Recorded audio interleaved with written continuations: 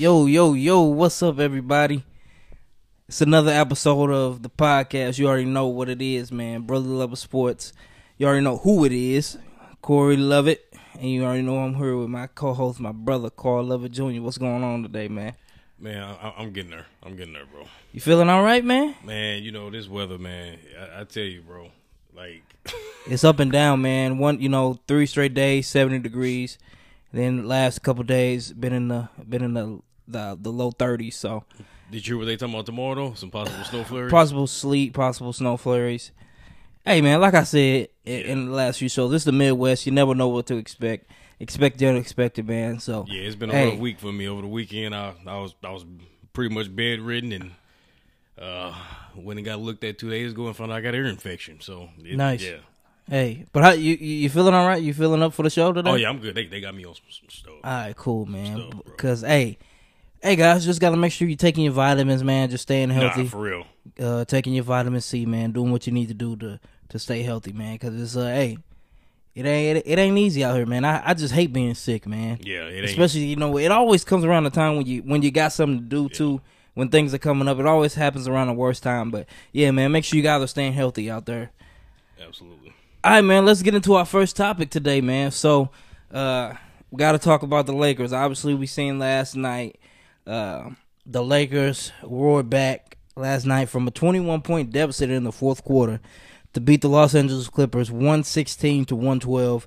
Lakers outscored the Clippers 39-16 in the fourth quarter. LeBron alone outscored the Clippers in the fourth quarter 19-16. LeBron putting on a masterclass with 34 points, 8 assists, and 6 boards, especially in the fourth, as I just alluded to. So, Cole, I'll start with you here. Obviously, you being a Laker fan, LeBron fan. My question that I want to pose here, are you encouraged or discouraged by this win? And when I ask that question, you may say, how could you be discouraged? But obviously, no, I get it. Obviously, I get it. LeBron had to put on a heroic effort for them to win this game. So, and without Paul George, too. So, and Zoo, yeah. So, question, are you encouraged by this win or are you discouraged? To quote Michael Corleone in the classic film Godfather, just when I think I'm out, they pull me right back in. They pull me right back in. What took place last night, you have to feel confident going forward about something like that. Whenever you can win a game that dramatically in that fashion, in which the way the Lakers did, inner city rival Clippers who gonna get their own house next year. I'm sure they're happy about that because that game was 85% Laker fans. No, absolutely. Probably more than that. But you asked the question, am I encouraged or discouraged about the Lakers going forward? And that's kind of why I'm going to kind of target this topic, because I'm not going to really give you, go into the depth of the game last night and whether I think, was that more about the Lakers as a team or was it more so about the Clippers? Because I really can't. Because the fact of the matter is I didn't watch not one dribble of what took place in the fourth quarter last night. I turned this game off in the third quarter. Totally understandable. Man, I told you 5 years ago. I said when LeBron decided to come to LA, I said, look, the first sign of trouble, I'm bailing. I can't do these late starts, these specific time starts over here in the Midwest. Especially if it goes to overtime. Can't do it, But as far as, and I'm being serious when I say this. I really don't know what we truly should be expecting from this team going forward and going into the playoffs. I really don't. Because I think when it comes to the Los Angeles Lakers and it comes to pretty much abundance of teams in the Western Conference, it's going to come down to matchups. There are certain teams in the Western Conference that the Lakers match up with better than they do some others. And some of those other teams have better records than say for instance OKC. I think the Lakers will win a playoff series against the OKC Thunder, even though they are the second seed in the game behind the first number one overall seed in the Western Conference. Because OKC seems to struggle with size, and the Lakers have a lot of it. A team like Dallas, I would favor the Lakers in that series, even though they have a better record than the Los Angeles Lakers. So, do I believe that the Los Angeles Lakers are a strong, legitimate title contending team? No, I don't. But do I see a scenario in which they can, make a run and get back to the Western Conference Finals and possibly get to the NBA Finals? Yeah, I do, because it's going to come down to matchups. Because I said, I sound like a broken record saying this. Their two superstars have been superstarring all year. Yeah. LeBron has been healthy, and he's been there, and he's played unbelievable. Anthony Davis, we all believe has superstar talent. He's played like a superstar talent this year on both ends of the floor. And we've seen multiple contributions from role players. Listen, the defense has to improve. That's the number one. Everybody talking about this great stretch they've been on. They're 10-3 with this lineup, with Rui, D'Lo, and Austin Reeves. And everybody talking about, how crisp it looks on the offensive side. They've given up an abundance amount of points defensively, and that has to get cleaned up. And you would like to think that will get cleaned up, because you're going to get some. They got Reddish back last night. Hopefully, they can get Vando back at some point. Who knows if Gabe Vincent, who's a good offensive and defensive player on both sides of the ball, who knows if he's ever going to play this year? But you have to think that that's going to improve. I just think I don't know what. There's so much uncertainty in what you can expect going forward with this team. Like I said, I don't believe they're a legit, strong championship contender. I wouldn't bet the house that they're going to make another Western Conference Finals run again this year. But is it possible? Yes, because the Western Conference in its entirety is going to come down to strictly matchups. I think for everybody, no matter what, from the 1 seed all the way down to the 9th seed, I believe it's going to come down to everybody. 8th seed, I mean. But LeBron James, though, you have to feel encouraged about that, because in year 21, you realize in year 21 he scored already more points this year already at this point than every other player that's played 21 years combined. Vince Carter, Dirk Nowitzki, Moses Malone, all of them that played 21 years in the NBA, he's already scored more points so far this season than all three of them did combined in their 21st season. I mean, what he's doing is unbelievable this year. It's something that we'll never see again. A lot of people get the hate in their heart to where they can't really see that. But like I said, he is he as good on a nightly basis as a Jokic or Giannis or Embiid or Luka? No. But on a given night, on a given fourth quarter, he can be just as good as any of those guys. And you just know in the playoff, health barring health, he's got another level that he can go to. We've seen it for years. So obviously, yeah, you have to feel encouraged about what you've seen last night. Whenever you can beat we know the Clippers are a really good team, and whenever you can find a way to beat them, it's always good. You have to feel encouraged about that. But I'm not gonna say last night moved the needle for me in terms of my confidence and what I believe their contender status is going forward. I still believe that it's going to come down to whatever matchups they draw. Like last year, they were fortunate enough to draw two teams, which they matched up with great in Memphis and Golden State. Will the cards work out in their favor where they can draw two teams with those type of matchups again this year? We'll have to wait and see. But you have to feel encouraged about what you've seen last night, if that's the answer to your question. So yeah. Yeah, to your point, you have to be encouraged about what you've seen from LeBron. Obviously, like I said, putting on that heroic effort and just absolutely going berserk in the fourth quarter. And this is what we talked about LeBron. At some he has these turn back the clock moments. You're not gonna get these moments like you used to He's not gonna do it night in and night out like he used to. No. I mean, the guy's in year 21, and you don't expect him to. Right. So you really don't expect him to, like I said. So yeah, just an absolute heroic effort from LeBron. And to your point about the year 21, just to put this in some sort of perspective, I pretty much been following the game of basketball, and I fell in love with the game of basketball at a very young age. And when I was around the age of, let's say, 9 or 10 years old, LeBron was probably it was a debate, that he was the best player in the league, but he was no doubt a top 3 player in the league. That was when I was 9 or 10 years old. I'll be 28 at the end of this year. So let's just put that in some type of perspective. Like, that's how long that this guy has dominated this game of basketball and been at the top.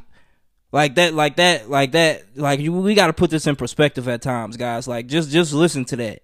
So, I mean, LeBron deserves to be saluted for his longevity. and what he's been able to do, and still be at the top of it, not necessarily the top of his game, but still be playing at a very, very high level in year 21. So like I said, you got to be encouraged about that.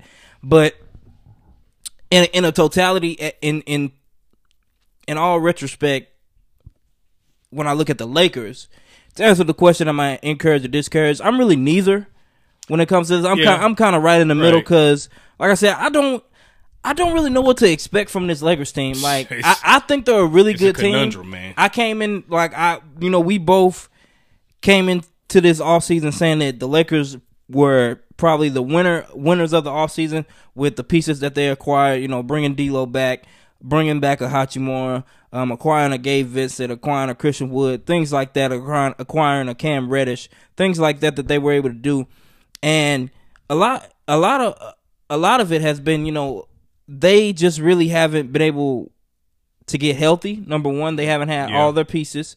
Like you said, the superstars have been superstarring. They've been playing at a very high level, and they've been doing what they needed to do. But it just seems that they can't, number one, get on the floor altogether. And when they do get on the floor altogether, there's not really a lot of cohesiveness, it looks like. But like you said, in this last stretch with this new lineup change, they're 10-3 with this lineup, and they played well.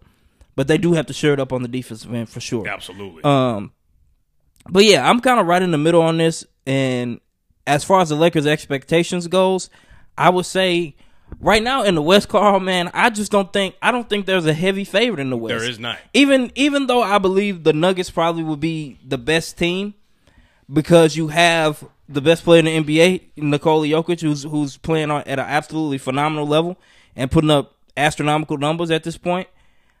I would give them like a slight edge over a lot of these teams because, like you said, matchup is really gonna it's really essentially gonna come down to matchups. It's what's gonna play a huge part in these playoffs. Because if you look at last year, man, the Lakers, they were a 7 seed and went up against the Memphis Grizzlies and ended up beating them because they were a better matchup. Mm-hmm. Like any of these teams in the West, like you could get hot. Like, of course, you're going to have your favorite. You're going to have the underdogs. But even last year, too, the Warriors, they were the 6th seed and ended up beating the Kings. So if the Lakers were to play a Timberwolves or play a OKC like you alluded to, I mean, that series can literally go either way. Either way. A lot of this, that's not just the case with the Lakers. That's exactly. Like I said, I was just about to say, like I said, I think Jokic is the best player in the league. And I think that any team Jokic is on, I think obviously they would be the favorites, but you really just don't know, man, because I think the West is wide open. The West is just wide open right now, man. It's just clearly wide open, and any matchup could prove to be a awesome series. So as far as the expectations for the Lakers, I mean, I just don't really know. Can they, like, I'm with you. Do I believe that they're a true title contender? They really haven't shown me anything for me to believe that they're a true title contender. But I look at the fact that you have LeBron James, you have Anthony Davis, and anything can happen. It's a long series. It's not just one game. And we know in playoff series, you get in these playoff series, you kind of figure things out. You make adjustments throughout the way, and that's what it's going to come down to too. Is Darvin Ham going to be ready for that? Is he going to be able to make the in-game adjustments? That's also a huge question mark too. So that's it's really going to come down to a lot of that. But yeah, man, I'm with you. I think the West is wide open, and I don't necessarily believe that the Lakers are a true contender. But do I think that they could get on a run and go to the Western Conference Finals and possibly win? Sure. I think that could be the case with any of these 8 to 9 teams. I mean, I'm sitting here looking at it right now. I mean, as we sit here right now, I mean, the Timberwolves are the number 1 seed. Sacramento, who's been disappointing this year, they're the 8th seed. I mean, is it crazy to think that Sacramento would push that series to 6 or 7 games? I mean, because Minnesota has not, they haven't proved anything. They haven't proved that they can. I mean, they've been dominant this year, but I mean, number 2, OKC against number 7 Dallas. We know that Damian DeLuca turns into in the playoff. So it's going to come down to matchups for all these teams, and for the Los Angeles Lakers, you said it, man.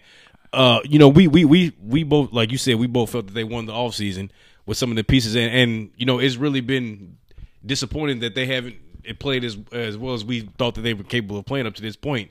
And like you said, a lot of it has to do with injury, and they really haven't been able to get any stability or cohesion because of injury. And that's really been the story of LeBron's tenure in LA outside of that championship year. I mean, injuries to LeBron, to AD, they just really haven't been able to gain any cohesiveness in like a lot of these years.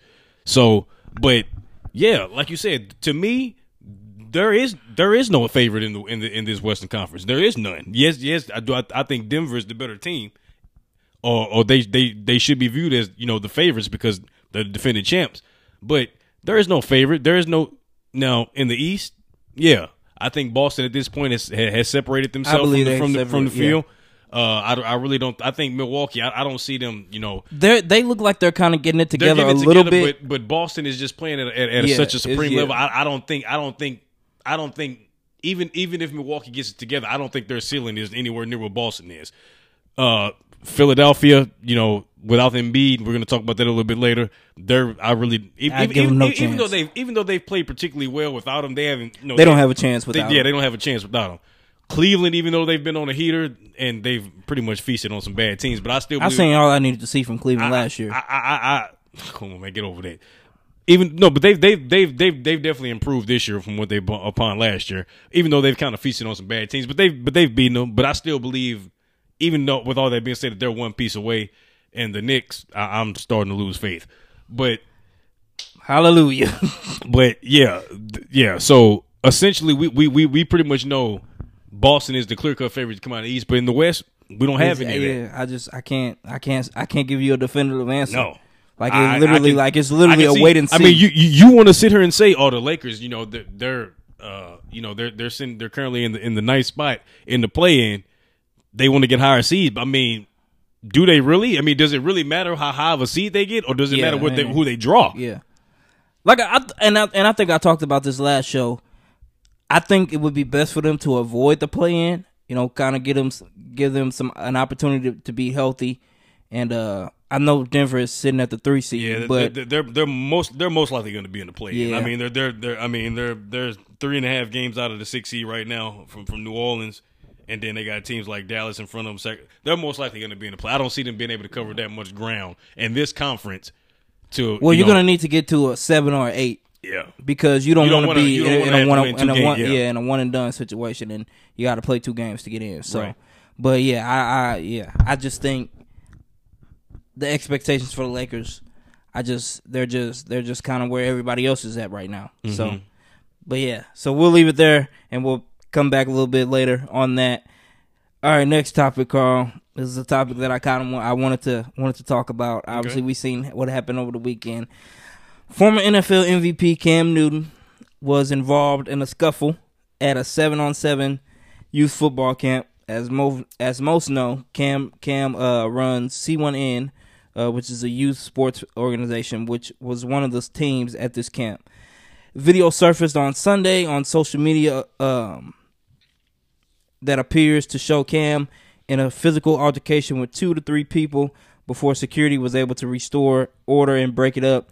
Cam does not appear to throw any punches, and it is unclear what provoked this scuffle. Carl, let me start here for a second. And go ahead, yeah. I'll kick it to you. Because, you know, I love Cam Newton. I'm a huge fan of Cam Newton. Was a huge fan of him, you know, at Auburn. And when he made a transition to the NFL through his MVP season. And, you know, I was always with him, and I love Cam. But a lot of times, and this has been a recurring theme at these camps that Cam has gone to. Yeah. That people constantly disrespect him, and we see guys, they're mostly young kids who are trying to, you know, go viral or, you know, say, "Oh, did you see what I did to Cam? I talked to Cam. This is what I told him he was trash." Bro. And I understand what Cam is trying to do. He's trying to give back to his community, and he's trying to, you know, be a good guy. And I love that. And I love that for Cam. That's all good and dandy. But like I said, I think it's mostly kids, and I don't understand this generation where you have a NFL player that's trying to show and give back to you and give you knowledge and a lot of these, and a lot of these, it's our community that he's going to, and he's showing, and he's trying to teach. Man, we would have killed to have something like that, man, when we were growing up to these camps. I remember going to a camp where a guy who's from here, Roosevelt Jones, who played at O'Fallon, went to Butler, played in the NBA G League for a little bit. And Roosevelt Jones, he was one of my camp counselors, man, and I was just in awe. Yeah. And this was a guy who, I mean, he wasn't a highly, no disrespect to Rose. Yeah, he wasn't Cam Newton. Yeah, like even just a guy like that spoke volumes to me that this guy is at a camp at a McKendree college and is here to trying to get knowledge, because I don't know Rose Jones, man, he had a huge impact on O'Fallon. He was a dog at Butler. Yeah, I mean, absolutely. He was a great college basketball So for me player. to see somebody like that, I was aspiring to be something like that. I wanted to see him at my camp. I was trying to soak up all knowledge that I could. You know what I'm saying? So for these young guys to be here and talking trash and thinking it's cute and it's cool to do that to Cam, I just think that that's ridiculous, and it's mostly in our community that we see it, because we don't see that. I mean, the video hasn't surfaced of at an Eli or a Peyton Manning camp or something like that happening. Peyton Manning passing camp, I'm pretty sure So- Peyton Manning ain't throwing people around. So, but now to the video on Sunday, man, I just think, because now it's come out that these were adults that Cam was involved with, and it was some of the coaches from the one of the 7-on-7 teams that Cam was involved with. And first of all, I just want to say, Cam, I know that he loves doing this, and I know that this is his way to give back to the community. But he's really gonna have to sit down and think and take the time out and say that he might have to shut it down. He can't do this anymore because clearly people don't appreciate it. They don't know how to act, and this is what you get right here. So, like I said, and Cam probably won't do it knowing seeing him from afar off like I do. And following him since like I said, his career at Auburn, he probably won't. He'll probably continue to try to do this because it seems like he really enjoys this and enjoys and he loves to give back to the community and put on these type of 7-on-7 events. But if I was Cam, I would definitely consider shutting this down and not putting things on or even showing up and making appearances to things like this anymore, because clearly they don't appreciate it. And he manhandled the guys. I don't know if you've seen the video. Oh, yeah. I mean, he was holding his own. Yeah. I mean, bro, what are we doing? We got to understand that pro athletes are built different, bro. Like, Cam was running over what's Cam, 6'5"?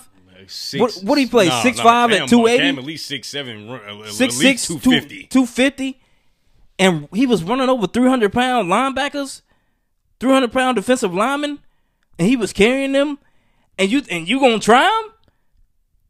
Like, bro, y'all tried to jump and he pulled an Uno reverse on y'all, bro. Like, come on, bro. Like, y'all gotta stop. And it doesn't look, and bro, like I said, it didn't look like he didn't throw no punches, bro. Because if Cam wanted to, bro, he could have knocked one of them dudes out. He could have hurt cold, bro. He could have hurt these guys like severely. You can see he was trying to restrain himself. He was just trying to get the guys off of him and stuff like that. But, man, for this to happen, and a lot of these times, man, I'm going to kick it over to you, because like I said, these were adults. A lot of times we see these coaches and these parents, they're trying to live vicariously through their kids. And these other guys because they didn't make it. Man, we got to calm down because, obviously, I don't know if you've seen, I think this was about a year ago, so the coach that lost his life at the Little League game because a guy shot and things like that. So, man, we got to do better in our community, too, because yeah, man, it seems like that this is the only place where this happens. So, but yeah, like I said, I think Cam really would need to sit down and just kind of think about it and see if he really wants to do this anymore. And because it seems like all the knowledge and tutelage that he's given, it's falling on deaf ears. Yeah. So, yeah, man, it's just and I just hate to see that succumb to something like that. It's just a bad look.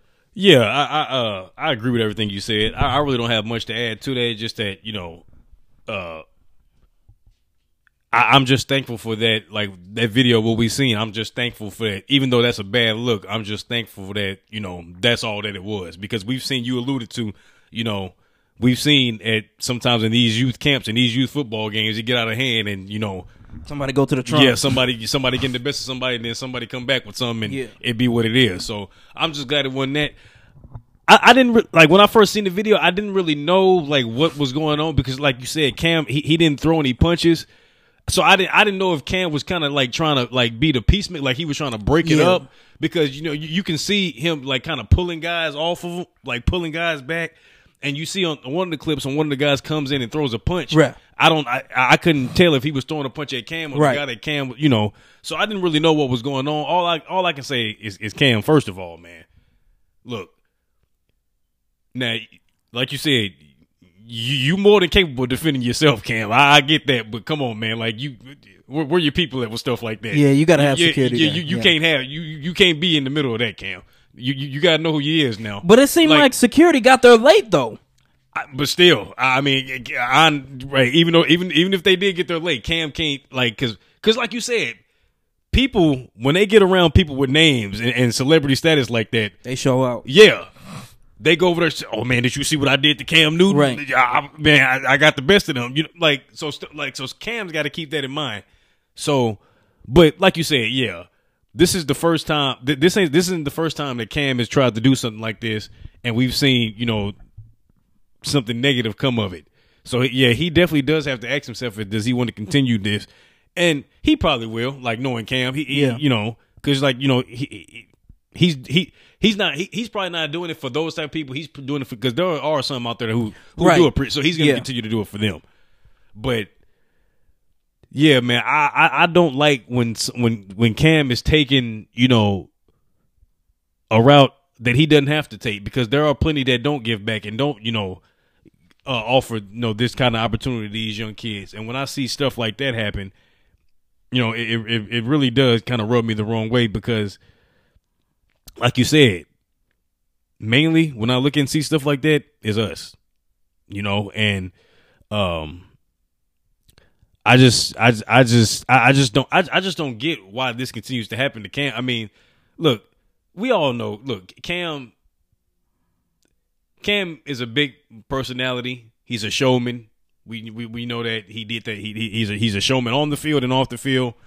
I don't know if the aura around big aura around Cam. I don't know if that kind of like rubs a lot of people. That rubs a lot of guys the wrong way. I don't know if it do they take his confidence and portray it as arrogance. I don't know. The way he carries himself. Yeah, I don't know. I think it rubs people the wrong way. But clearly, when the guy goes out his way to do stuff like this, clearly you put all those whatever you may think about him to the side. You focus on that, because he doesn't have to do this. So yeah, I really don't have much to say.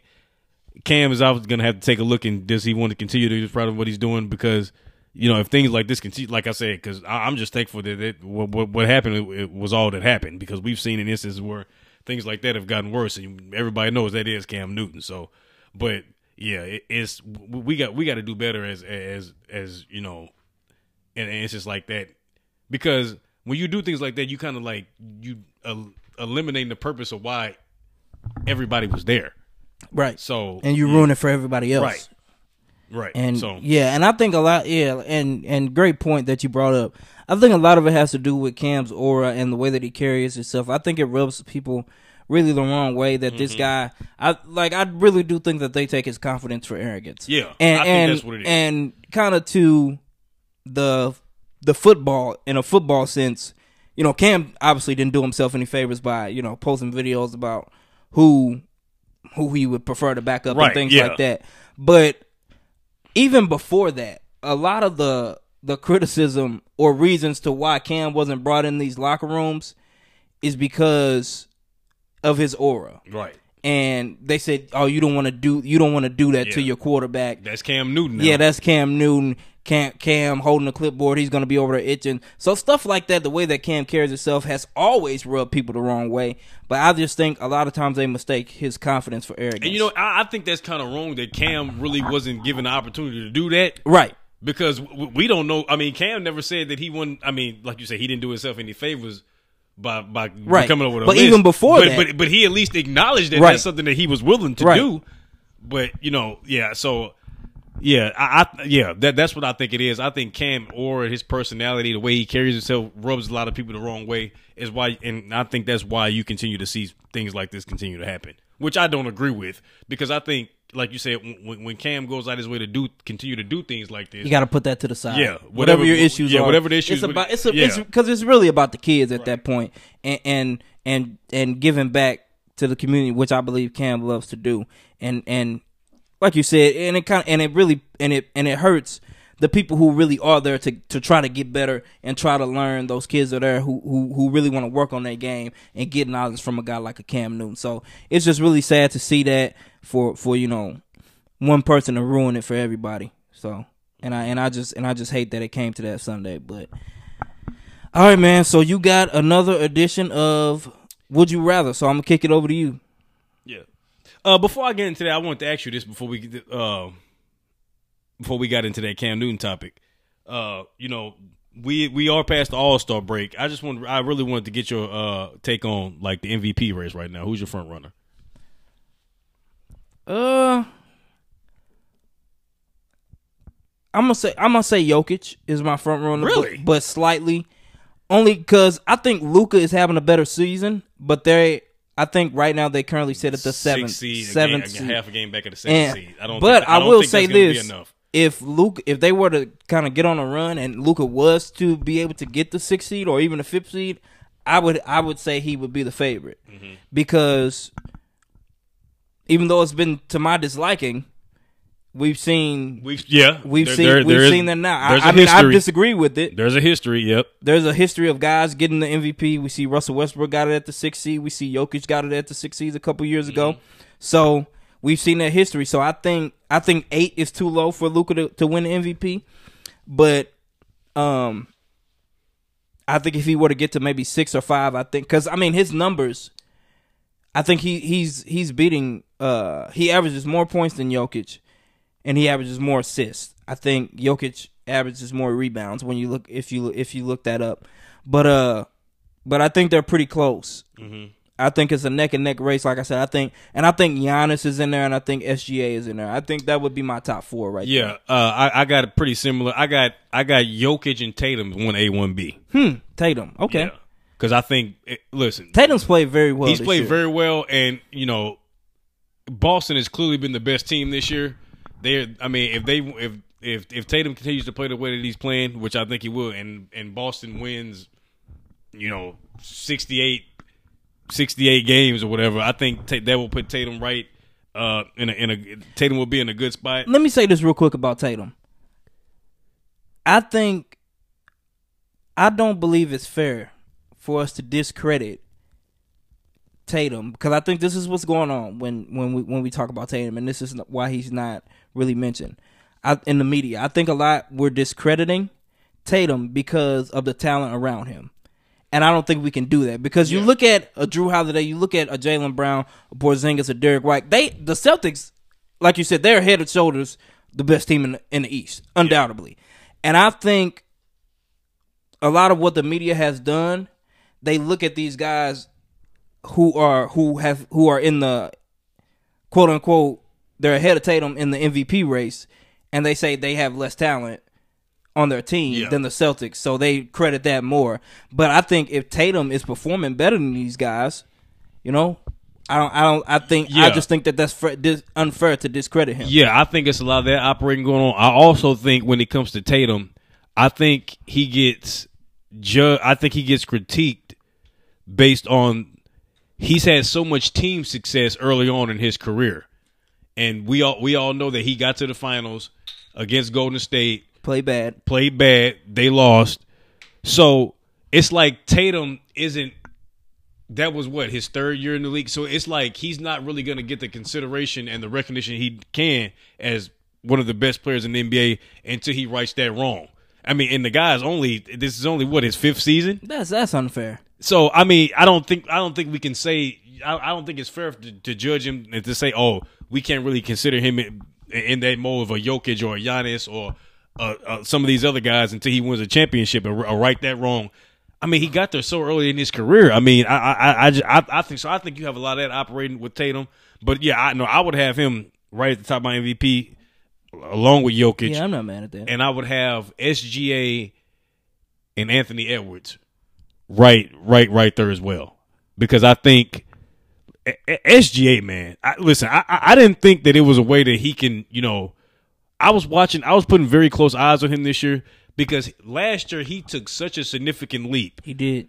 First team All NBA. Unlike any player I think I've ever seen, I was like, man, he took such a great leap, but is the puddle gonna come back to the lake at some point? Are we gonna see kind of a reversion back to him? Nah, this is him. This is who he is. No, he's proven right here that this is him. Because it's not only about was he able to maintain the status that he had last year, was that team going to be able to build off that as well? And they've also taken the next step because of him. So I think SGA is definitely a legitimate MVP contender, and Anthony Edwards is as well because I think he's also taking the step. And I think he's one of those guys I look at.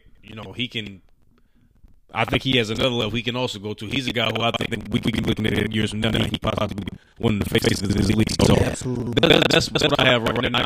I would give a slight edge to Jokic over Tatum because the numbers are just insane, man. I mean, what you want me to do with 34, 16, and 16? I mean, come on, man. The level of efficiency from this man. If there's any questions that he's not the best player in the NBA, I think that it's not a clearing, but I think he deserves to sit on that mantle right now, unquestionably. Yeah, until further notice. Yeah, right. But yeah, that'll be my MVP race right there. I just wanted to get the temperature of the room on that one.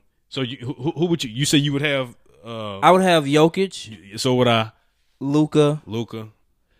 See, Luka's been phenomenal this year. He has. I've spoken against, even though there's history and precedent. I've spoken against. I don't think that you can say that a guy who's on a non-contending team, a middle of the pack team, even though because we've seen in that case everybody's an MVP. Anybody that puts up gaudy numbers is an MVP candidate. Right. So I've always spoken against that aspect. It just has to be even though we've seen it before, I'm still going to continue to preach against it. So yeah, I would have Jokic number one with Tatum a slight runner up. So yeah, I do have Would You Rather. Speaking of a guy we just talked about, who we both think can be a face of this league, that would be one Ant-Man Anthony Edwards. Okay, I'm ready for it. Let's go. You ready for this one? This might be tough though. Yeah, I got some. Man, let me preface this by saying though, I said at the beginning of the year, I believe that Anthony Edwards is going to take a leap this year. Yeah, I said that. After you seen what he did in USA basketball, and he has. He definitely has, and so has the team. So, would you rather Anthony Edwards? The first name, would you rather Donovan Mitchell? Donovan been great this year. Donovan has. He really has. Right now, I'm going to take Anthony Edwards only because Donovan Mitchell hasn't really played well in the playoffs. But the jury is still out on Anthony Edwards for that. Yeah. So, but right now, based off right now, I would take Anthony Edwards, but slightly. Very slightly. I'm going to go Ant-Man too. I think he's a little bit more of a more efficient player, and I think, he's made improvements defensively each year he's been in the league. And I think, if I was gonna put these two players in a vacuum and project going forward, I think Anthony Edwards projects better going forward than Anthony Edwards. Than Donovan Mitchell. Even though Donovan's been masterclass this year, there's no doubt about it. For me, Anthony Edwards moves the needle more for me than Donovan Mitchell does. Slightly. Next name, Jimmy Butler. Anthony Edwards. Anthony clears. He clears to me.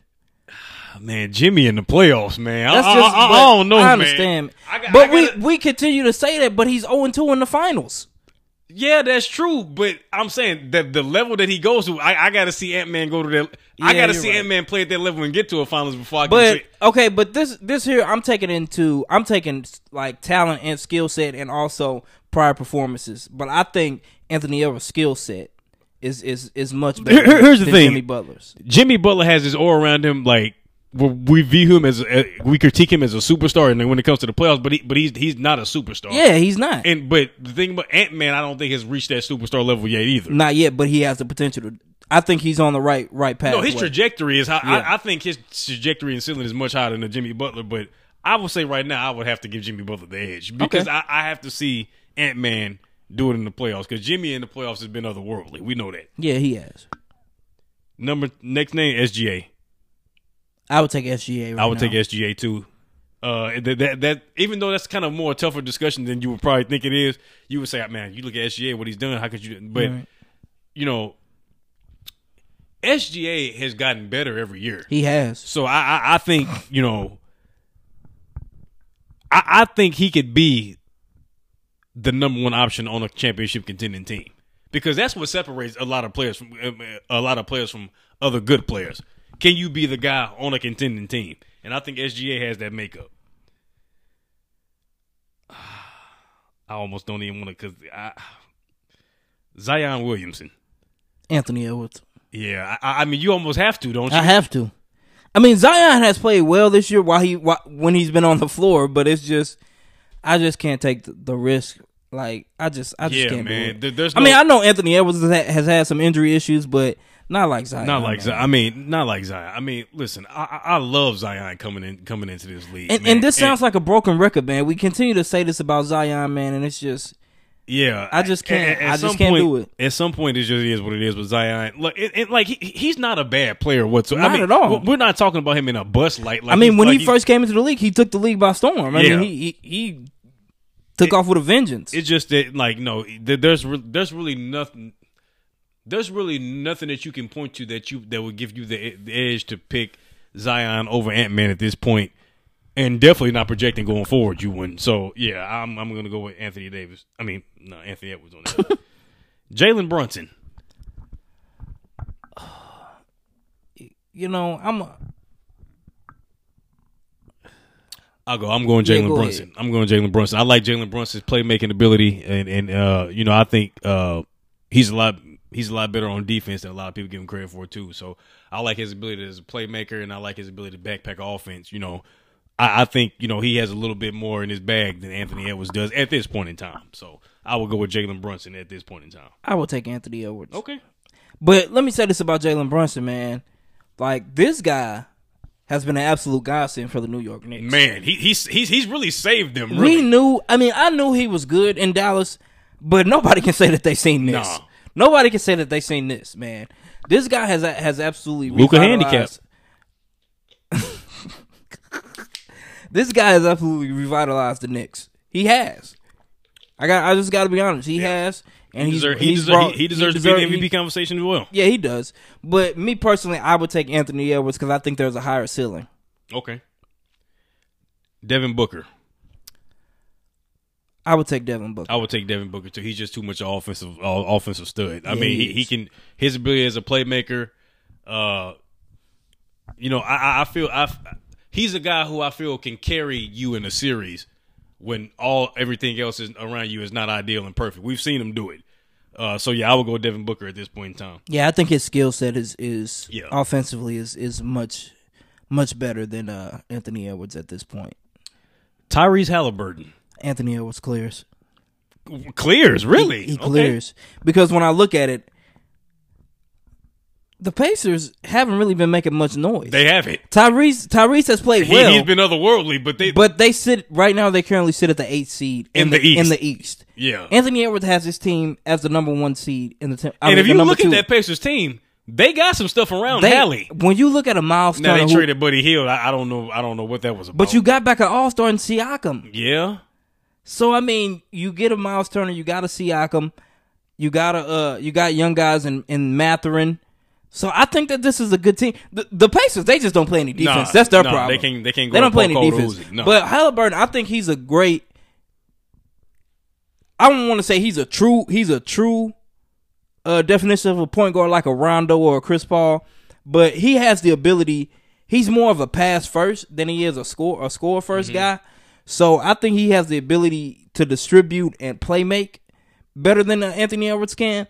But all around game, I would go with Ant-Man. He's Steve Nash with a bag. That's what Hallie is. You know, I just don't. I think Anthony Edwards puts more impact on the game, right, than Tyrese Halliburton does. Fair enough. And that's no knock against Tyrese Halliburton. No, Hallie. I love Hallie. He the truth. I didn't see that. I didn't see that when the Kings traded him either. I say that. Yeah, I think it was best for both teams though. Yeah, I don't think you wouldn't get that next to De'Aaron Fox. No question. All right, last name here, Trae Young.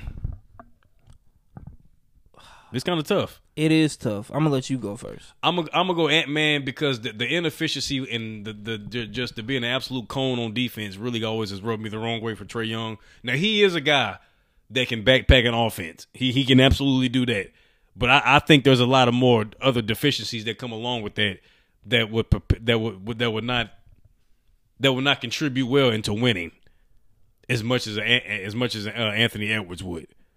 So I'm gonna say, and Trae is one of them guys. I told you about these guys. You got to be careful with them. These guys who can put up these gaudy numbers for middling teams, but can't prepare you to the next level and becoming a legit contender. I view Trae as that person. I view Anthony Edwards as a guy who can have superstar impact on a contending team. Trae, I view of as more of a second option at best on a championship team, and which is a role I don't know if he's fit. I don't know if he's fit to do. So yeah, I will go Anthony Edwards on this one.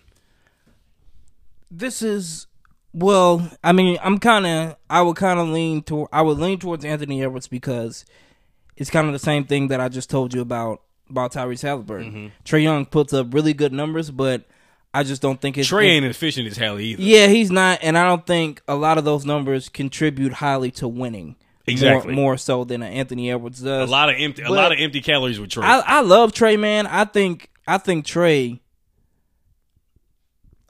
is a walking 20 and 10 for real. He really is. But a lot of he's inefficient. He turns over the ball. He turns the ball over a lot. But I love Trae Young. But right now I would favor Anthony Edwards, and that's no knock against Trae because I love Trae. Yeah. I think Trae might need to change the scenery too.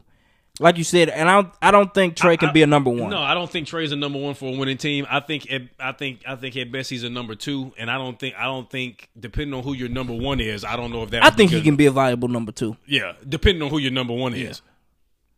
I think he can be a viable number two. Yeah.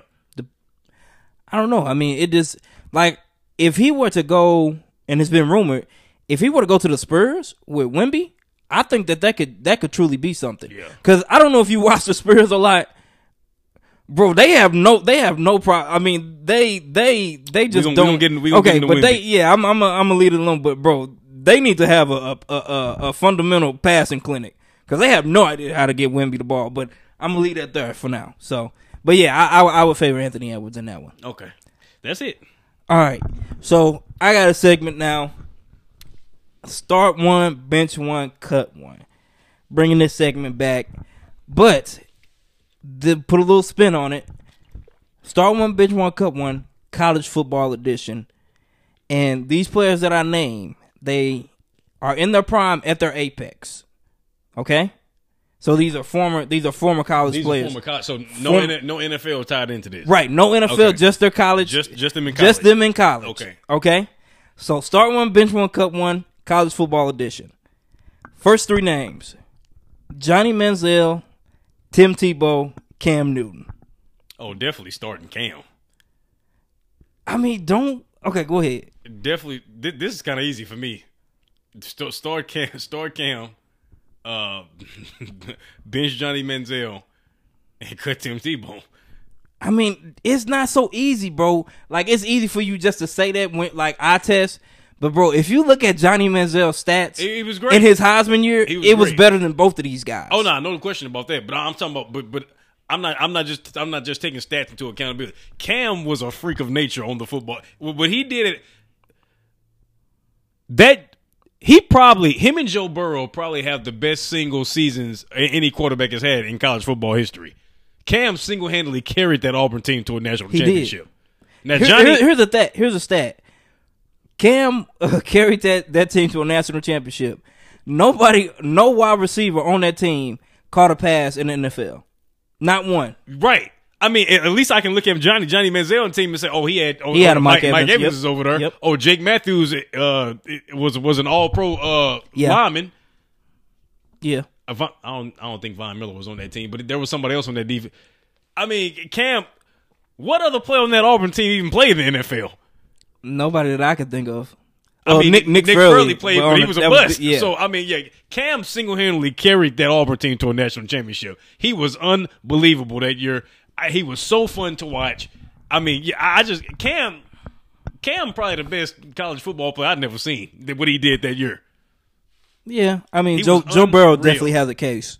That one, like you said, that one single season. Well, that's why I said him and Cam Newton probably. But yeah, I agree with you, but I don't think it's so easy. I would definitely start Cam. And Johnny, I think it's a conversation between Johnny and Tim because Tim was able to do it over a long period of time because he had multiple seasons where he could have won the Heisman. I mean, Johnny hit the ground running as a freshman. Well, he red shirt.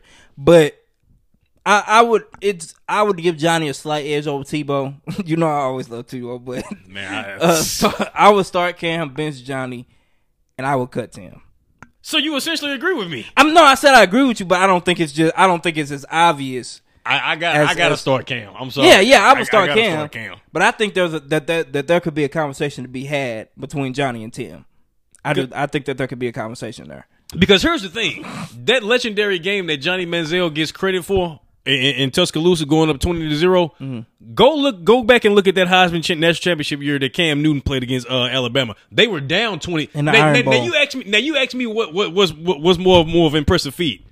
Being down 21 and Nick Saban at home and coming back and winning, or being up 21 in the first quarter and hanging on. Because remember, Alabama got back into that football game. What about Texas A&M in the Cotton Bowl against Oklahoma? Against Oklahoma, who plays 0 to no defense? But it's the Cotton Bowl, Carl. It's in Jerry World. That was a big win, man.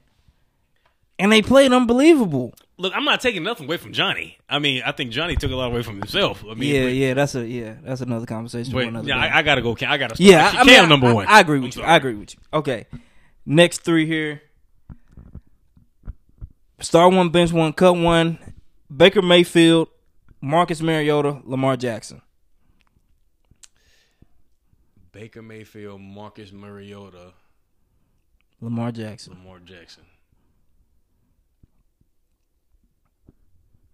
I think you got to start Baker because he did it for much longer, and you know he did win a Heisman, and he got to a college. All three of these guys won a Heisman. He got to a college football playoff. So did Mariota. Man, Mariota did some stuff. He did. I still would take Baker though. I think didn't Cam beat Oregon? Didn't Mariota won the quarterback? Oh, he wasn't okay. But I think they still got to a national championship though, didn't they? They got the two national championships. Right. One that was Cam beat LaMichael James and them team in Oregon, and then Mariota lost to the Buckeyes. Man, this is kind of tough. It is pretty tough. I would say you got to go Baker Mayfield number one because he did it. He went to two college football playoffs. He won a Heisman. He was I know you say, but he was the projected number one. He did go number one in that draft off of what he did in college. So I think you would have to give him number one. It gets tricky. It gets tricky with Lamar and Mariota because, yeah, Lamar put up some gaudy numbers in college, but it really didn't amount to anything because he didn't have nothing around him. Yeah. So I think if this just what you're saying, if this just strictly based on college, just based off college, I think you got to go Baker, Marcus Mariota, Lamar. You cut Lamar, man. That's crazy. I know that's it. But you said it was just strictly college. I mean, all three of these guys are Heisman winners, though. They all won a Heisman. And if you look at Mariota's college, his Heisman year, man, he had a ridiculous. I think he was 42-4. Yeah, he had a really good Heisman year. But yeah, I would start Baker. Yeah, I'm going to start Baker. I'm going to bench Lamar. I'm going to cut Mariota. Okay. That's just my personal preference. I think a lot of what's taking push in the NFL is. I mean, it do sound ridiculous cutting. It does, Lamar from now, but I mean, And then but you got to realize a lot of people didn't really believe in Lamar Jackson coming out of college either. Right. So, but I think if anybody really looked at it, because a lot of teams passed on him, but Lamar was really good. He was a one-man show. One-man show, and kind of what they didn't amount to a national championship or anything like that, but kind of what you alluded to Cam, he was really out there by himself. Lamar was. That's what made Cam's season so great, because he was up there by himself and he didn't lose a game. For sure. But yeah, I would bench Lamar and I would cut Mariota. That's just me. Okay. Not taking nothing away from Marcus Mariota, but all right. Start one, bench one, cut one here. Running backs: Derrick Henry, Reggie Bush, Barry Sanders. I didn't see Barry, but from what I heard, he had the greatest. He had one of the greatest college years. Yeah. I did see Reggie Bush, and Reggie Bush was a video game. He needs his Heisman. They need to give him his Heisman. Yeah, back. he definitely needs his Heisman back. I would say, for me, because I didn't see Barry, I would say Reggie Bush. Start Reggie Bush. Bench Barry Sanders and cut Derrick Henry, because really Derrick Henry really only had one great year, and he did win the Heisman and the national championship. But essentially, Alabama running backs really only break through 1 year, and then that was a pipeline. Yeah, for a while. He was transitioning. It was Mark Ingram, then it was Trent Richardson. Then they went to T.J. Yeldon, Derrick Henry, and then they just had a pipeline going. So. I would start Reggie Bush, bench Barry Sanders, who I didn't see, so I really can't give an objective opinion on that. And cut Derrick Henry. Yeah, I would agree, because man, Reggie Bush, man, when you talk about a guy who gets the ball, he can get the ball at the 1 yard at the line of scrimmage, and you could throw him a 1 yard slant, or a 1 yard check down, and he'll take it to the house. That's how explosive that guy was, man. Electric. Like, man, that dude was ridiculous. He was a demon. Absolute demon. And like I said, he absolutely deserves his Heisman back. Because what he did back then is legal now. Yeah, right. So, he definitely deserves his Heisman back. But, yeah, I would agree with you on that. All right, next one, sticking with the running backs. Start one, bench one, cut one. Trent Richardson, LaMichael James, Adrian Peterson. Trent Richardson, LaMichael James, Adrian Peterson.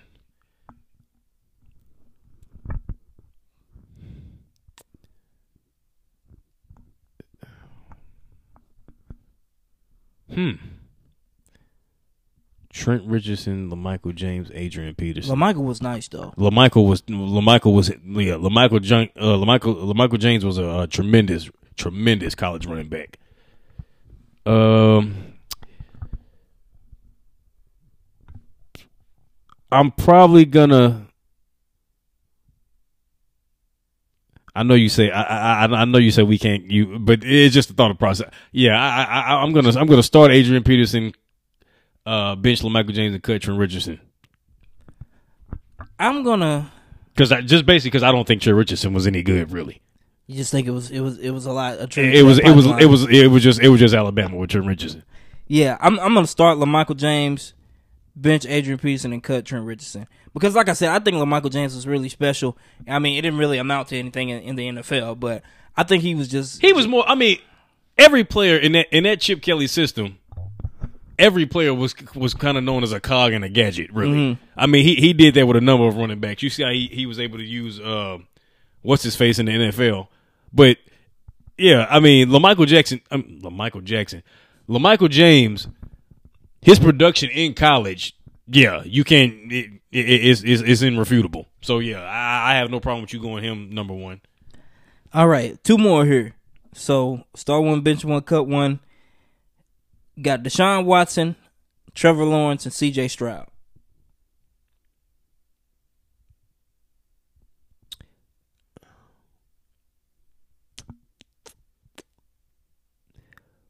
Watson and Lawrence both won national championships.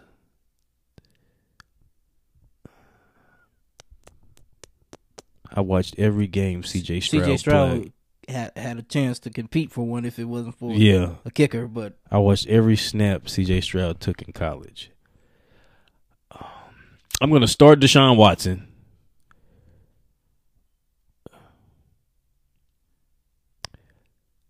I'm going to bench C.J. Stroud. And I'm going to cut Trevor Lawrence. I'm going to agree with you because I think that C.J. Stroud was a better what he was asked to do for Ohio State. And like I said, I watched every game that C.J. Stroud, every snap C.J. Stroud basically took in college.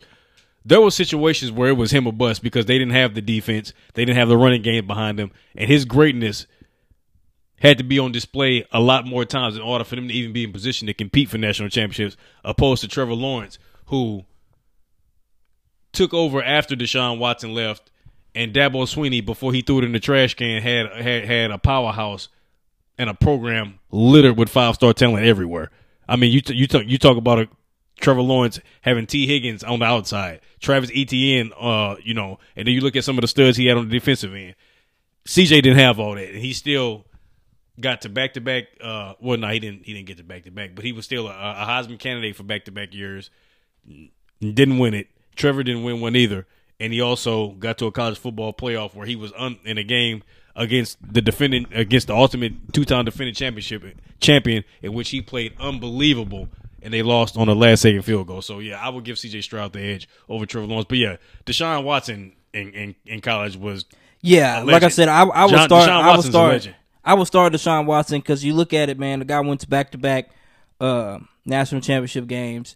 Lit up Alabama, in both of them, and the first one just didn't go their way, but the second one, man, you could tell that it was redemption for Deshaun Watson. I think they win it on the last second throw in the end zone to Renfro, and it was just absolute redemption for Deshaun Watson, man. So I would give him the edge here. I would start him, and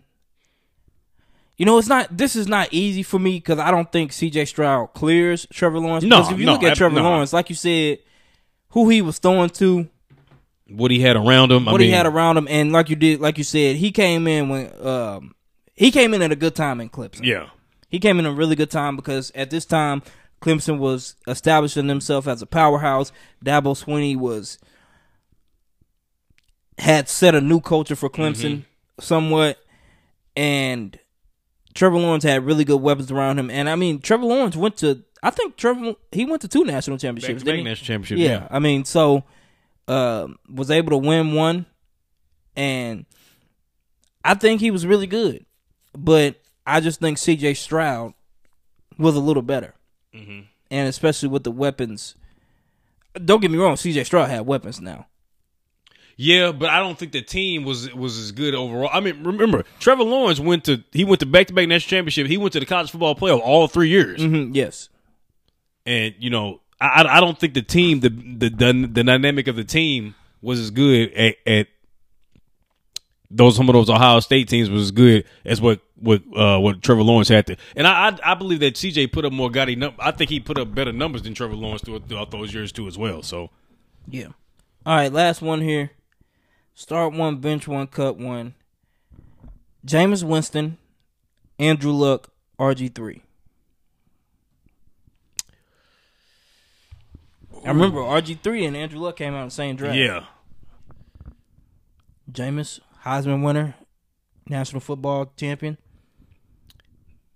This is just college, right? Just college. I got to start Jameis Winston. I mean, national champion, Heisman season, national championship season. Following year, gets into the college football playoff. I mean, RG3 had a Heisman year, but Baylor was never really in contention to do nothing. And Luck was good at Stanford, but nothing really. Now, talent wise, I think both of these clear. Yeah. Jameis Winston. I mean, Andrew Luck. I mean, it sucks that both of these careers are prematurely determined. Andrew Luck by choice retiring, and RG3 ultimately to injury. But yeah, if we just going off college and accomplishments and what was done on the field in college, I think Jameis Winston has to. I'm going to start Jameis Winston. I'm gonna, I love RG3, so I'm gonna bench RG3. I'm gonna cut Andrew Luck. Okay, I'm actually gonna start RG3 here. Okay, I'm going to start RG3. I'm going to bench. It's Jameis Winston. I'm going to bench Jameis Winston, and I'm going to cut Andrew Luck. And here's why. I mean, like you said, Jameis Winston, he had a phenomenal career at Florida State.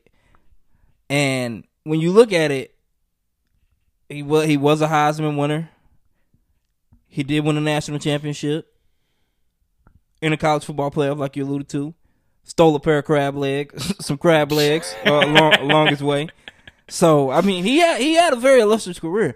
But I'm also taking into account talent standpoint, too. I think RG3 he clears. He clears. He clears. When I look at talent standpoint, but RG3 was something, man. I think Florida State had more talent than Baylor, too. Mm-hmm. So, I'm going to take that into account, too. So, I think I would take RG3 over Jameis Winston to start. And I would bench Andrew Luck. Like you said, he had a good career at Stanford. Jim Harbaugh was there for a little bit, but didn't really amount to nothing. Yeah, I mean they won a lot of games there, but they were never really a threat. But yeah, I hear you. RG3 over J. Look, I mean, you're not gonna get no argument from me. I mean, it's Jameis Winston at the end of the day that we talking about here. But you still can't take away from what Jameis Winston did. I mean, he comes in there, wins the Heisman, wins the national championship that same year, comes back the next year. Gets them right back in contention for a national championship. They lose in the college football semifinals, I believe, to Oregon and Marcus Mariota. But, yeah, he led Florida State to a national championship, and it took Florida State never really recovered after Jameis Winston left up until this year. It took them a long time to really get back to form. So, yeah, I mean, I agree with you. I mean, I ain't got no problem with you taking RG3 over Jameis Winston. So yeah, that's all. That's all I got. That's all you got? Yep, that's it. So we're going to close with the segment that we do a lot here, Take It or Shake It. Absolutely. Let's do it. So first to start off, we've had a lot of NBA on the show today. We did allude to Joel Embiid earlier. All reports are coming out that they don't know. There's hopes that Joel Embiid could return this season, after he's recovering from his knee injury he had earlier this season. Take it or shake it. Should the Sixers just consider shutting Embiid down completely? Shake it. If he can play, you put him out there. I think there's absolutely no reason that you consider putting him out there unless he's 100%, which I don't think he'll reach 100%. Yeah, that's a different question. But I don't know if he, like you said, they don't know. They don't know. I doubt, but with that injury, it's hard to imagine him being 100% because it's too risky. If he's not 100%, you cannot run the risk of throwing him out there and then put next year in jeopardizing his health going into next year. You just can't do that. Well, we might be in the same predicament next year. We don't know that. I mean, what does history tell you? And I love Embiid, but bro, unfortunately the guy's knees is made of glass. And do we really believe with a less than 100% of Joel Embiid that they really still have a chance? Yes. Did you see Embiid this year? Apparently, he's been playing hurt all year long. And the guy was undoubtedly the best player in the league. I don't know if he was playing hurt all year long. He looked pretty healthy to me. Oh, no, I agree with that. If Embiid didn't get hurt, that MVP conversation that we had earlier, it was over. Yeah, it was ignorant. I mean, the guy was out there dropping 70. Yeah, I mean. So, I mean, I just think if I would say if he's 80 to 90% healthy, you put him out there. I just don't because know. You maximize every chance that you have with him. I think, Carl, it's now or never for the Sixers for me. All this trust the process crap is gone. It ain't about trust the process. But do you realize that Joel Embiid was drafted in 2014? Yeah. The guy didn't play till 2016. He's not 23 here. He on borrowed time. Yes, bro. The guy, bro. Unfortunately, I think. Bro, I love Joel. I think he's the second best big man in the league to Jokic right now. I think he was playing the best basketball before he got hurt. He was undoubtedly the best player before he got hurt. Yes. So, but unfortunately, the guy's knees just suck. They just suck. And you're saying all that, and you're saying do you think they should put him out there prematurely if he's healthy? No, not prematurely. He will not. He's not going to be 100% healthy. But you don't know that. Like you said, they don't know. After a meniscus tear 2 months ago, Corey? It's possible. What are the chances that he's going to be 100% healthy? It depends on what type of tear it is, too, though. If it's a partial tear, if it's a full tear, it depends on what type of tear it is. I just don't know. I would have. He would. It depends on, like, what. No, I totally get your reasoning for this, because if something were to happen to him, you prematurely jeopardize you put even next year year in jeopardy. Yes, I don't think it's worth the risk. That's all I'm saying, because I don't think. But okay, cool. If you have a chance to win a championship this year, because I believe, like we said, Embiid was playing the best basketball that I've ever seen him play, and if he was able to carry that into the playoffs, no doubt about it that they're the best team in the East. But you don't know, with this injury, you don't know if he's going to be able to get. You don't know if he's going to be able to hit the ground running with that level. Though. You don't know that about any player. That's just a chance you take, Carl. You roll the dice. When you have a chance to go for a championship, you go for it. They don't come, bro. They're not just passing them out like coupons. When you have a chance to go for a championship, you go for it, man. And if he's anywhere from 80 to 90% healthy, you put him out there. That's what he's paid to do. I guess, man. And this coming from you bashed and beat about his health and him not being available. I mean, the man tore his meniscus, Corey. I mean, I can't. The guy's injury prone, but if he's not healthy, I mean, I'm not gonna say you put him out there if he's not healthy. So, I mean, look. Yeah, if he's not healthy, you don't put him out there, Cole. That's not. I agree with you there. But if he's anywhere from 80 to 90% healthy, Carl, run with him, huh? Let me say this, and then we'll move on. Nobody is 100% healthy going into the playoffs. If anybody tells you, it's a lie. That's true. Everybody goes into the playoffs with nagging injuries. I agree with that. So you're not putting yourself in more of a compromising position than anybody else. So if you have Embiid and he's 80 to 90% healthy, put him out there and maximize your chances. Because Maxey has been playing very well this year. No, they've played reasonably well within his absence. And you just added a Buddy Hield. You got shooting on the outside. So I mean, I think you got to maximize your chances here. I get you. You may be right, but man, boy, I would be holding my breath. I would. Okay, moving on. Let's talk a little bit about. No, I'm gonna hold off on that one. This is the one I want to go to. Okay. So,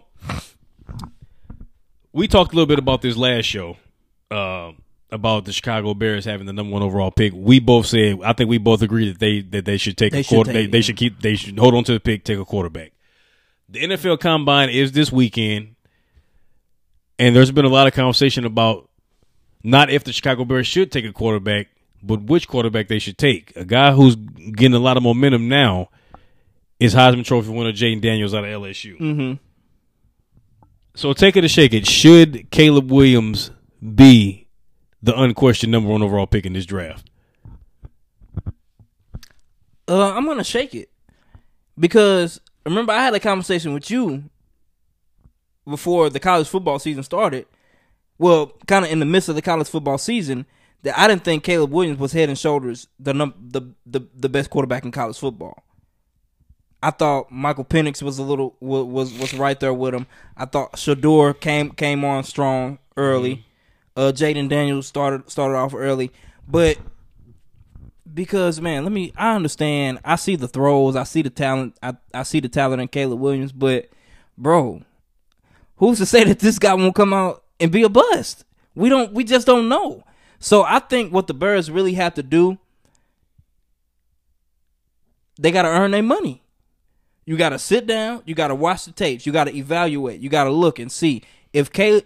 First of all, you have to take into account who is the best for your scheme. Number one, which scheme fits the best for you? Do we think that Caleb Williams can be productive in this offense, or you have to? There are a lot of questions that you take in. Will Caleb Williams work long term? Will Jaden Daniels work long term? Mm-hmm. I'm even hearing Drake May might be in that conversation. So I mean, you just don't know. But I don't necessarily think that Caleb Williams should be a lock for the number 1 pick. Yeah, I hear you on that. Look, and not to cut you off, just like last year, everybody thought that Anthony Richardson wasn't going to go high. Mm-hmm. Everybody thought that would be a Will Levis, right? And Anthony Richardson kind of made some ascension, and we see he started off very well. He just couldn't stay healthy this year. And Will Levis, he struggled early on. So, I mean, you really have to sit down and evaluate this. Yeah, I agree. Listen, I do believe that Caleb Williams is the best quarterback in this draft. I just want to come out and state that first of all. If I was running the team and I had the number 1 overall pick and I needed a quarterback, I would draft Caleb Williams. But with that being said, and I spoke very, very glowingly and highly last week about what I thought about Drake May. I think he's a very good quarterback prospect in this draft as well. Listen, if you turn on the tape this year of Jaden Daniels, man, it's amazing. It looks legit, and there is no doubt that this guy, has a ceiling that's probably if not as high as Caleb's, it may eclipse Caleb's. Now he doesn't have the longevity or the consistency that Caleb does, which is why I would give Caleb the edge. But for me, when I look at this decision about it's not about which quarterback is the best out of these groups of quarterbacks. This comes down to the Chicago Bears, because this is an organization, a franchise that has proven in years past that they can't develop a quarterback. They suck. So it doesn't matter to me whether you take Caleb, whether you draft Caleb, whether you draft Jaden Daniels, whether you draft Drake May, or whether you stick with Justin Fields. Your job and your mission has to remain the same. You have to build a team and a culture, because you have failed to do that since Jim McMahon. Jay Cutler was pretty good. I mean, he did take him to an NFC championship. He got hurt. He was riding a bicycle. But anyway, I mean, you've gotten it wrong but here's the thing, though. We keep on saying that, the Bears, they got it wrong in the past. They missed out on Deshaun Watson and Patrick Mahomes. They missed out on C.J. Stroud last year. But they haven't put together a winning team. Do we think that, how I feel about Patrick Mahomes, but let's say they did pick Patrick Mahomes. Will we be sitting here talking about Patrick Mahomes in the same light as not at all. Not even close. Because the Chicago Bears aren't nowhere near ran as good as an organization as the Kansas City Chiefs are. That's their problem. It's a pure lack of talent. Yeah, it isn't about if Caleb Williams is the best quarterback in this draft or is he a clear-cut number 1. You just haven't put good talent on the field. So no matter who you draft, you got to do right. Your objective is going to be the same no matter who you draft, and you have failed to meet that objective if you're Chicago Bears. So that's where I stand on this. I would take Caleb, but from everything I'm hearing, it's been split. I mean, I was watching First Take earlier today where Dan Orlovsky and Louis Riddick both said that they would take Jaden Daniels at number 1. I mean, hey, that's my opinion. Look, Jaden Daniels probably had the greatest statistical season from a statistical standpoint from a quarterback that we've seen in recent years. What he did this year at LSU, he was phenomenal. He was a one-man band too. But I'm going to agree with you. I don't think that Caleb should be a lock at number 1. But if it's the Chicago Bears that's making that pick, it ain't just about we picking or you got to make sure you pick the right guy, the most talented guy. No, you got to do your effing job because you have failed to do that. So. Yeah. That's what it comes down for me when I look at this. Okay, next. All right, man. I don't know how many people have been following this year, this story this year, but it's been great. University of Iowa's Caitlin Clark is 18 points away from passing Pistol Pete Maravich for the all-time point scored in college basketball history.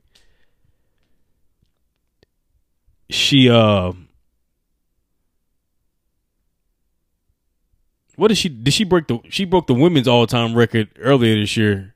She passed I can't think what she did against somebody, but she passed Kelsey Plum. Kelsey Plum earlier this year, and now she's going to pass Pistol Pete 18 points away, going against the number 2 team in the nation this year at home in her final game. She also declared for the WNBA draft earlier today.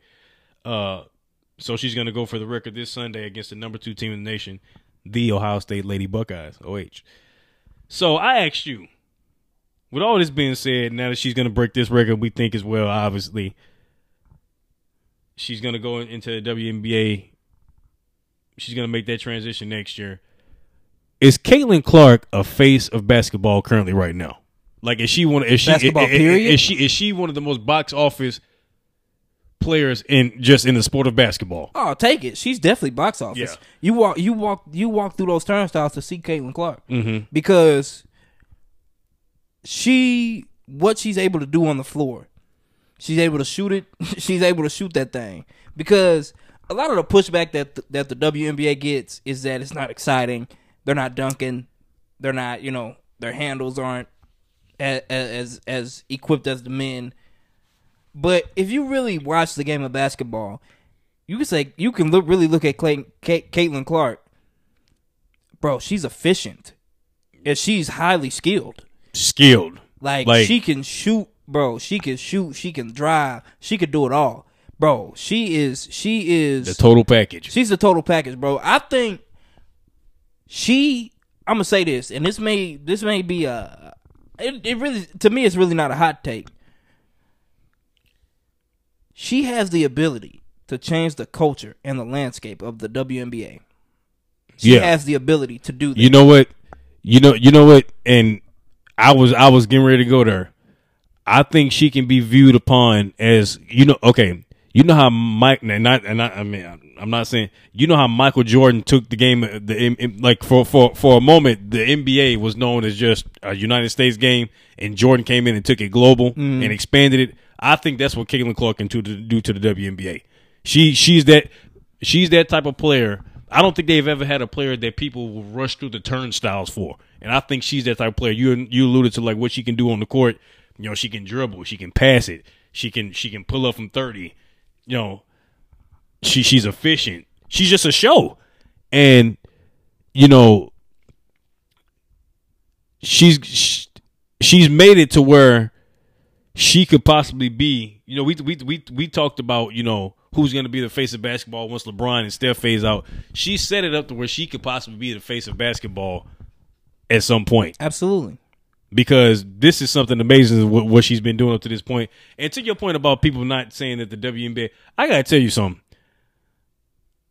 I'm finding women's college basketball to be way more entertaining than men's college basketball. Men's college basketball is at an all-time low this year. All time. I can count on one hand how many men's college basketball games I've watched this year. Yeah, it hasn't been very exciting.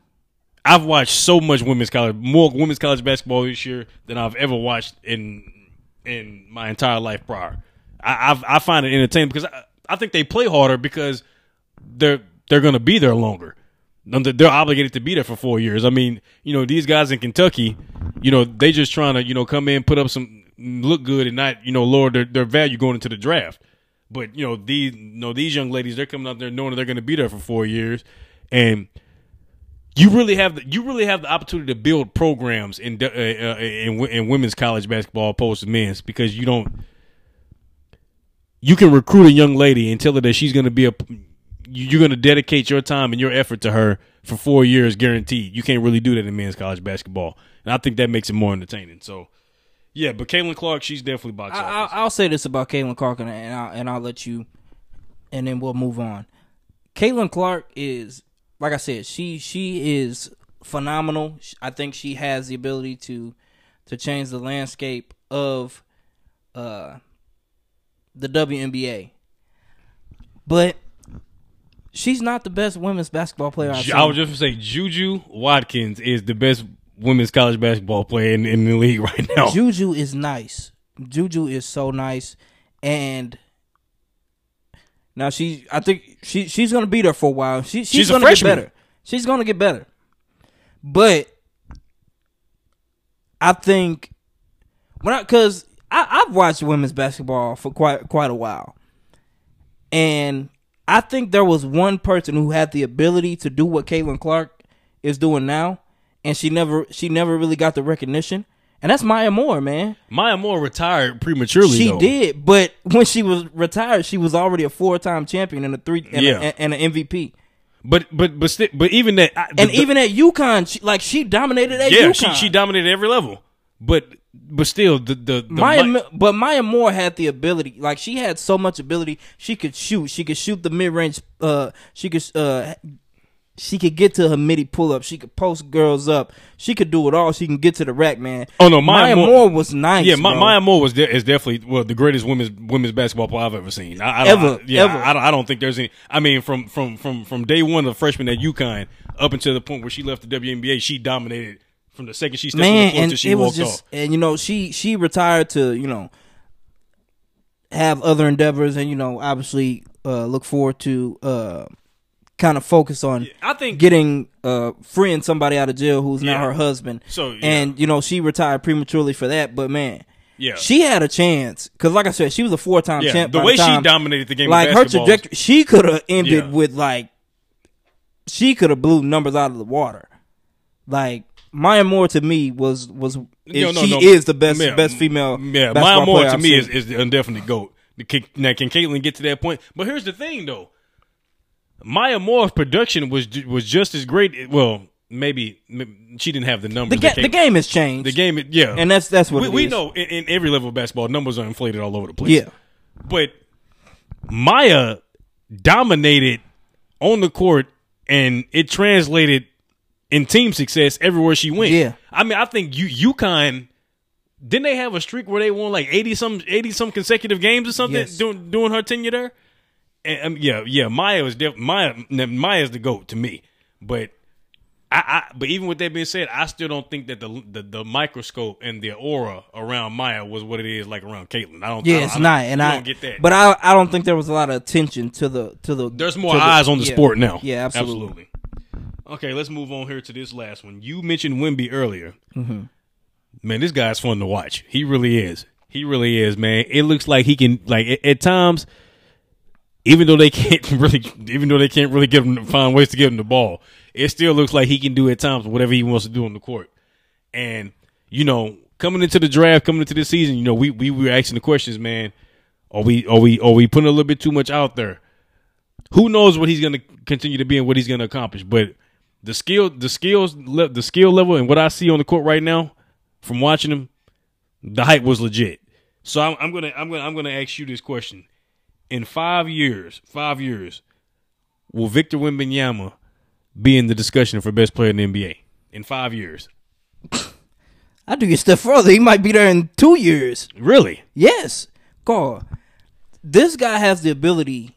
The impact on the defensive end is something that's gonna be the separator. For him. It's very few people in this league who have registered the 5x5 stat. Wemby has the ability to do that, to average that. Yeah. Like the ability that he has on the defensive end, number one, is otherworldly. Number one. And on the offensive end, I don't think he's even hit his stride yet on offense. Yeah, he hasn't, because I think sometimes he settles a lot for threes because he can do it. I mean, a 7'4", 7'5" guy with a hang pull. Like, bro, like, that's insane, bro. Like, to even think about that. Like, bro, just think about, like, bro, like I said, I've been watching this game since I was a youngin', bro. Like, to think, like, did we ever think in the 2000s, like in 2003, that we would see a 7-footer? They're doing hezzy pull-ups. Threes. Even like a KD. The game has changed and evolved so much, bro. Yeah. And what Wemby is able to do and his skill set at his size, bro, I think he has the ability to be he's definitely he could be a top 5 player within 2 or 3 years, easy. But the Spurs, they got to do right by him. Yeah, that's what's going to play into a point. I don't like know. I said, I've watched some of their games and they just, I don't know if it's some hating going on, but they don't get him the ball. It may be time for Pop. Nah, I don't even think that's what it is, I don't think this style of team. I don't think Pop can really resonate with this group. That's just what I think. I think Pop would be, better served with a veteran, more of a veteran laced group. I don't think Pop message resonates in terms of a young rebuild, like kind of what the Spurs have going on right now with this Wemby team. I think you gotta go get another guy though. No, you definitely got to. They can be second fiddle to Wemby. You got to go get a guy who can run offense and get you in your right spots offensively, because they don't have that guy.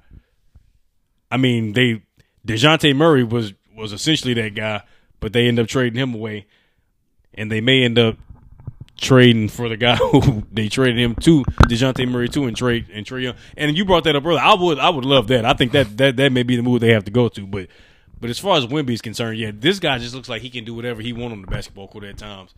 And I don't even think he's come close to even hitting his stride on how good he can be just right now. He's still learning the game, man. So, yeah, I think you say 2 years, because because you still gonna have Jokic going strong. You still gonna have Luka out there. You still gonna have guys like SGA out there going. You got Giannis still going. He hasn't hit his stride and he's putting up good numbers, bro. I understand that, but it would have to be a significant leap for him to be in the top 5 in 2 years. I would think. I mean, I don't think that's not ridiculous. That's not ridiculous to say that. There's gonna have to be some team like you. The situation around him is gonna have to improve also. But it's just like you said, you got guys who put up good numbers, but the impact on the game is what stands out. Wemby has an impact on the game, not necessarily this year because I think that their roster sucks. It's gonna have to translate to the team. Yeah, it is. But I just think it's a pure lack of talent right now with the Spurs. I just don't think that they have good players on the team. So, but I think Wemby's impact on the game, especially as he continues to grow and get better. Oh, there's no question. Well, I agree with that. But I'm just saying he can't make those strides and continue to improve, and they're still a bottom of the barrel team and be considered a top 5 player. I don't think you can do that. But I'm saying I think his ascension will be able to translate towards wins, and like I said, I think you got to, like you said with the Birds, the front office got to do their job. They got to get better guys in here. And I think that they will. The Spurs are a Class A organization. Their track record shows that they know how to build teams. So I think that they will. But yeah, Wemby, I think maybe not 2 years, but it won't be long for he's considered one of, if not the best players in this league, because we've never seen anything like this guy. So, and I think the impact on the defense, the impact that he can have on the defensive side of the ball is what's really going to separate him from a lot of guys. Yeah. That's just my opinion. To me, man, listen, defense has always been a huge part for me, because I just think, like, bro, I mean, because when you look at him, it's two sides of the ball. We're talking about a guy with the potential to win multiple MVPs and multiple defensive player of the years. That's something that's never happened. Where you can consistently be in a position to win an MVP, that, like you said, the team's success is going to have to be where it needs to be in order for you to do that.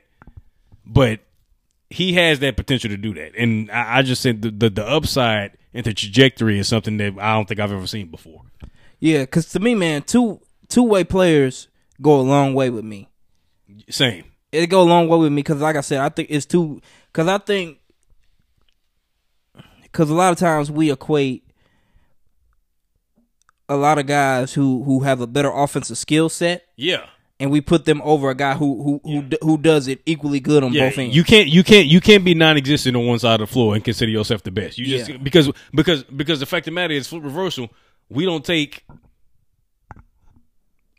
Drew Holiday and put him in the best player. Even though he's been this great, because he's a lead on defense. Yeah, because he's a lead on defense. We don't put him in the best as one of the top 10 players. But the thing about Wemby, he's got the ability to be elite on both sides. That's my saying. And that's where I would give him the definitive edge. That's why I say I think he has the ability to be a top 5 player within 2 or 3 years, because I just think it's only up from here.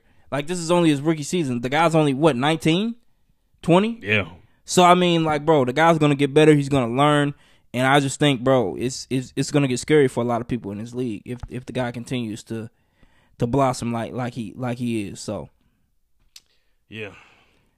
All right, the Lakers playing the Wizards. LeBron 40 points away from 40,000. I doubt that he'll get there tonight, but if he does, I'm going to be watching. That, man. Yeah, I seen it. I seen FanDuel got a plus 2,000 for him to do that. It's probably that ain't. Hey, we didn't think he was going to get 36 that night. I don't throw bad money after good. I had a good night yesterday, so we didn't think he was going to get 36 when he broke the all-time scoring record. But hey, he went out there and did it. All right, man. Oh, hey, real quick, man. I got to talk about something. Okay. Speaking of Bronny James, man.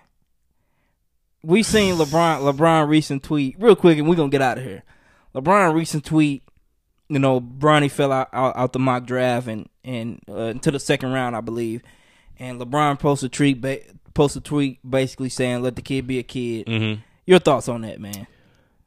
I mean, LeBron ain't got nobody to blame for this but himself. Because you did this. Because LeBron sitting up here saying, Bronny definitely better than some of these guys. Yeah, LeBron said that he's better than half the players in the league. Now he's telling these mock draft experts to bag off. No, nah, man, you can't have it both ways, Brian. That's some weak stuff. Yeah, bro. So yeah, I ain't with that. I don't want to come down too hard on it. I mean, because at the end of the day, it is the man's son, and he is. I mean, it is his job to protect his son.